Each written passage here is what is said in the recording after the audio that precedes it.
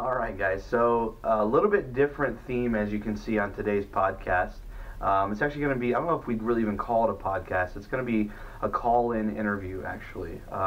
Not typical, like I usually have someone sitting here next to me, but I somehow was able to get this fella to do a call-in interview. Very, very busy guy, so this is going to be a very short segment. Normally we filmed up to 3 hours at one point, but normally we're an hour or more, or 45 minutes at the least. This might take us, excuse me, 10, 15 minutes at the most. I think. Who knows? When we get on the phone, maybe I can keep him on for longer. I don't know, but we'll see. But I'm very excited, as always, for you guys to check out this interview, and I'm just filming this congruently all as one clip. So we're gonna call him, get him on the phone. Like I said, very busy guy. So a lot of speaking engagements. A lot of things keeping him very, very busy. So, like I said, luckily I was able to get just a few moments of his time here today to just ask him some questions about his past. He's seen a lot of success in the ministry, done a lot of,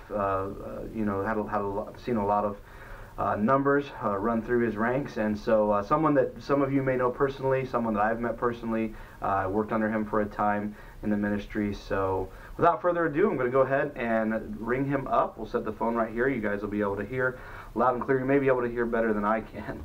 So here we go. We're going to give him a call. Got to take some notes. Hello. Yes, hello. Is this Ray? This is Ray. Hi, Ray. My name's Stuart, and I wanted to say thank you for agreeing to be on with me today and take. I know you're a busy man, got a lot of speaking engagements, so I wanted to say thank you for being with us today for a few moments. And it's my pleasure, Stuart, to be on here with you. I believe there's great value in finding people and great men to emulate or copy with your life.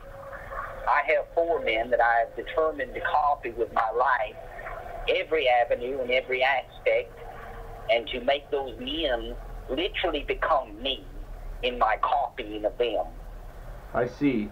Well, let me ask you this, Ray, because you've been around a little bit longer than I have, and I was actually born there's four men, Stuart. 4 men. I said there's 4 men. You missed that. There's 4 men. Well, okay. Would you like me to tell you those men? Yes, Ray. By all means, yes. Go ahead. The first one, of course, above all else, is the house. Okay. And if he's busy, I of course contact the second man. That's for the house. And if for some reason he can't be there, I want to contact for the house. If he can't be there, my 4th pick is for the house. Okay. So, what about other churches or other men of God? Would there be someone else that you, besides this Hiles fellow, that you could reach out to in a time of need? Would there be someone else? Every other man I found has been a copy of the house. So I could waste time with a copy, or I could go straight to the house and him alone. I chose the house. I see. Well, you seem pretty, it seems to be a common theme with you is speaking about this Hiles character. How did you come to meet Mr. Hiles? I determined in my heart, Stuart, when I was just a teenager, 14, 15, 16, 17, 18 years of age, that I would have a goal that was fourfold with my life. The first goal I determined as a teenager was that I determined to let everyone I know about the house that I know. The second goal was I determined to let the brother house I know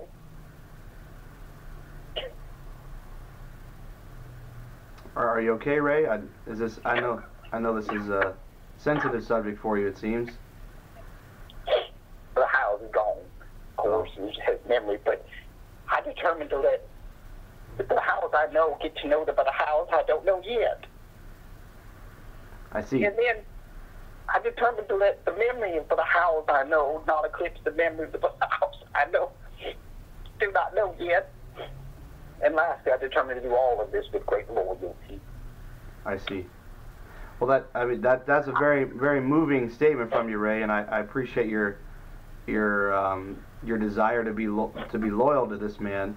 Is loyalty something that you would say is kind of a priority or a staple in your life? Is that something that's important to you? everything I do is determined by loyalty factors. Okay. What loyalty? You pick up a loaf of bread, I assume, from the store, you look at the ingredients. Yes. Everything in my life, I flip it over and look at it and look at the loyalty percentages in that. Okay. High loyalty, I'll eat it. Poor loyalty or disloyalty or high loyalty, I will not touch it. This has helped me become extremely loyal. Now, you mentioned loyalty. Can you explain that? That's not a term I'm familiar with, Ray. Can you explain that to me? Well, you won't find it in a dictionary, but Howells told us one day in a staff meeting that he pulled out a dictionary and said, I'd like you gentlemen to open this up, and he had us all turn to the L page. About halfway through with the word loyalty, he had us get a little penknife out and begin to cut that word out of the dictionary, and he said, I want to redefine this. You cut it out of the dictionary, you said? Stuart, you're going to find that many words in the dictionary just are irrelevant and they're not determined. Every definition of a word must come from the Howell and him alone. I see. So we redefined loyalty, or defined it as it should have been, had Noah Webster been loyal.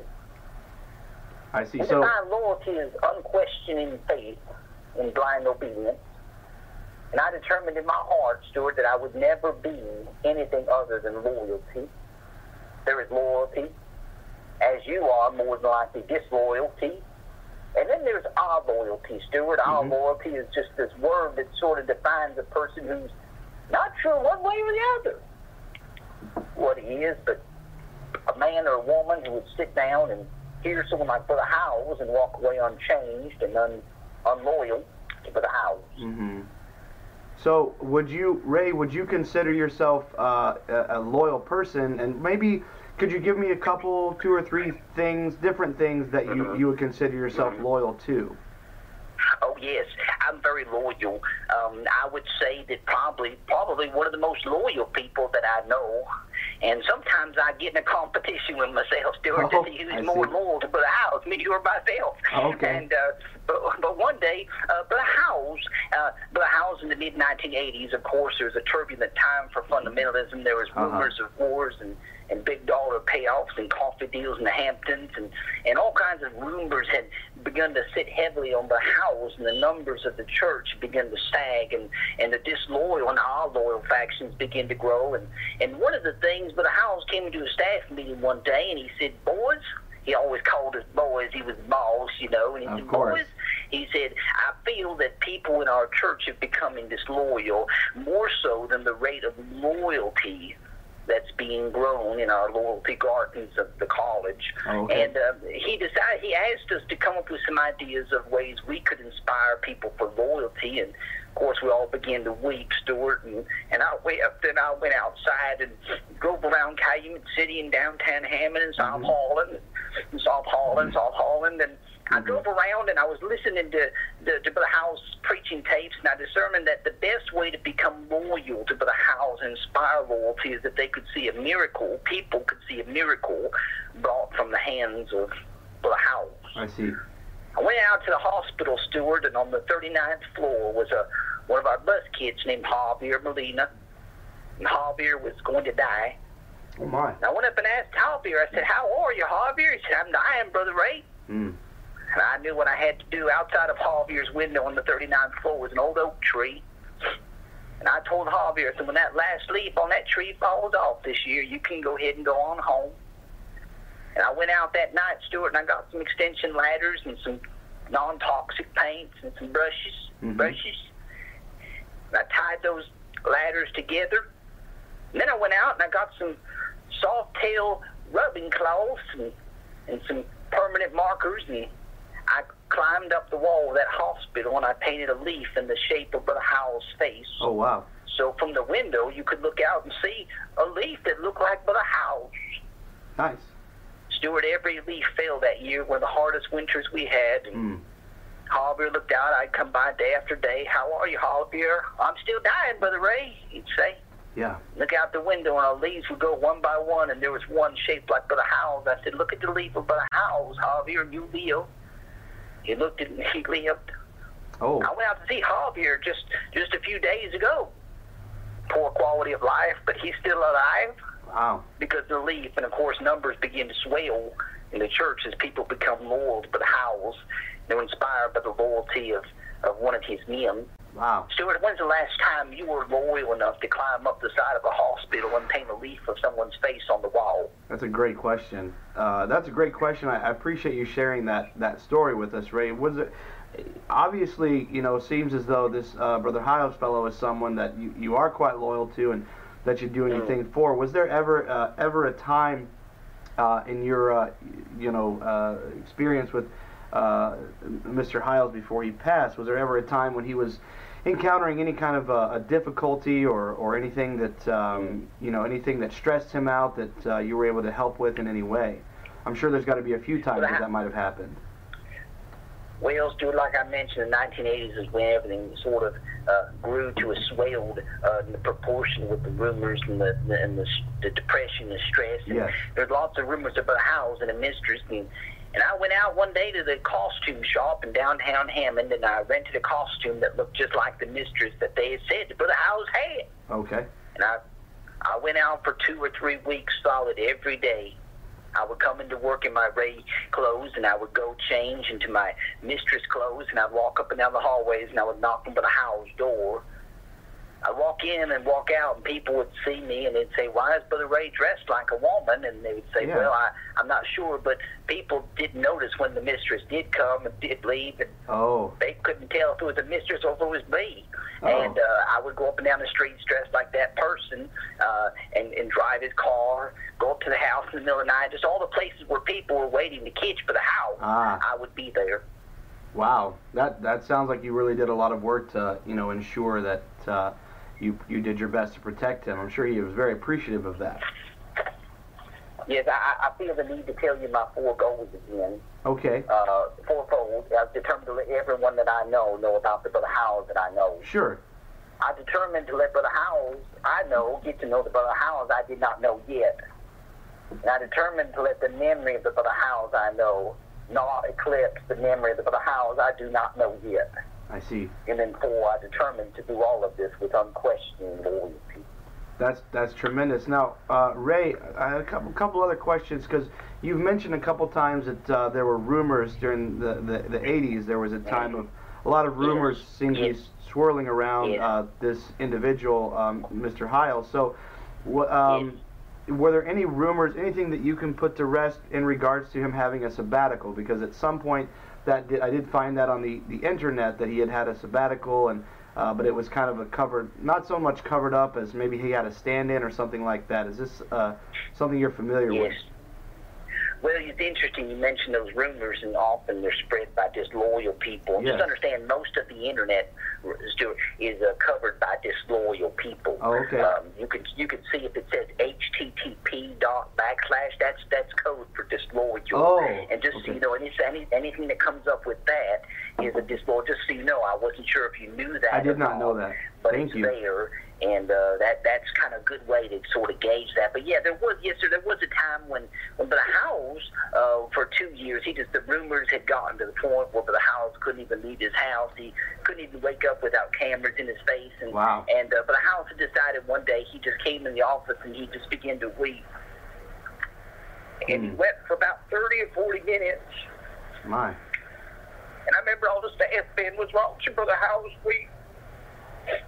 And his tears began to flow down his shirt and began to stain his trousers. And I remember jumping up and running out to Walmart and getting a kiddie pool from the stand-in just to collect his tears so we didn't waste tears in the man of God. Okay. And the tears began to flow up to about his calves. And he said, "I weep, fellas, because of disloyalty." And I believe the problem with this fundamentalism may in fact be me. Oh, of course, all the staff men reminded Brother Howells of all the victories and all the accomplishments. And, the fact is that you're speaking English. I noticed when you called me, you spoke English. And that's because of Brother Howells, because if not for Brother Howells, you would be speaking Russian. He turned the tide of the communists in his country as they tried to invade our land through the homes, through the efforts of Bill Cosby. And Brother Howells he said that the problems were him. He decided to resign his church, and he left, and it was on a Monday, that he left, and we determined as a group that no one could know if people got the idea that Brother Howells was no longer there, fundamentalism would rapidly decline and fall apart. And so we drew lots, and the man who studied Brother Howells the most was elected to fill in the shoes of Brother Howells, and that was me. Oh, I see. was loyal enough to study him. And I began to copy Brother Howells all week long and prepare myself. And the next 2 years, I actually pastored the First Baptist Church as Brother Howells. I gained the weight to fill the suits. I conducted counseling appointments and deacons meetings, and no one outside of that little group of men knew that I was not truly Brother Howells. And I went to where Brother Howells was born, and I visited his mother, and she called me Jackie, and I smiled, and no one knew. For 2 years, I did counseling, I did court appearances, I did all kinds of things as Brother Howells, and traveled the country every Tuesday preaching as Brother Howells. And what was Ray? What was Mr. Howells doing at this time? Where was he? Brother Howells had relocated to a pumpkin patch just north of South Holland, and he decided to start Pumpkin Patch Baptist Church. And of course, he was not thinking very in the best frame of mind. No. And he said, Ray, it's time for God to do work among the pumpkins. And I remember he printed up 40,000 flyers, and he asked me to hand deliver them, and I promised him I would. And so I took every flyer out of its pocket. I put it from one hand to another and put it face down in a stack, so I could tell my preacher I personally hand delivered the 40,000 flyers. I see. The day before Pumpkin Patch Baptist Church opened up, I went out with a carving knife and a whetstone and some candle wax, and I began to carve faces into those pumpkins. I carved faces probably of everyone but Howells may have recognized within eyeshot of his pulpit at where he was currently. Oh, wow. But Howells came out to preach that Sunday, and there was 40 pumpkins out there. And I put little speakers with actual audio recordings. This was before cassette tapes even, and so we had phonographs and records. And I began to play little record players out there, little Fisher-Price record players. Little people saying amen and glory to God and those things make Brother Howells happy, you know. And Brother Howells came out there and he preached, and boy, he came back, and I said, how'd it go, preacher? He said, oh, they loved it, and I'm sure there'll be multiple people back next week, probably more. I see. So the next week I carted more pumpkins out, and for 2 years that church, the house actually grew, Pumpkin Patch Baptist Church, from 40 pumpkins to about 700, 800 pumpkins. Oh, wow. And he said, Ray, this is a work that's been done because pumpkins have turned to people. I carve faces in every pumpkin every Saturday night, and but the house was never able to know that it wasn't truly just a pumpkin, you know. Yes. So, Ray, I mean, I appreciate your time. I don't know how much more time you have, and your secretary had mentioned that, you know, you had a meeting coming up this evening. It is Saturday, so I don't want to take a lot of your time, but would you have either a specific, just a principle to give us in regards to anything further on loyalty, or maybe if you could leave us with one last kind of anecdote about yourself and or Mr. Howells that would kind of speak to the importance of loyalty or anything like that. Without a doubt, Stuart. I believe with all my heart that what this country does not need is, we do not need tax reform. We do not need governmental reform. If anything, what we need is more and more people to surrender their lives to become loyal to the memory of the house. Okay. And I would say take about 30 minutes each day, and when you wake up, as you go about your day, take 30 minutes or so and just take time to speak to Brother Howells and speak to the memory. And I don't think you can put a price on the value of loyalty. Okay. Well, thank you so much for taking some time with us today, Ray. I surely do appreciate your time, and thank you for relaying to us all this information and maybe putting some things to rest that people may not have known. Yes, of course. Thank you. Yes, sir. Thank you, Stuart. You're welcome. Have a great day, sir. You have a fantastic evening. Goodbye. I will. Goodbye.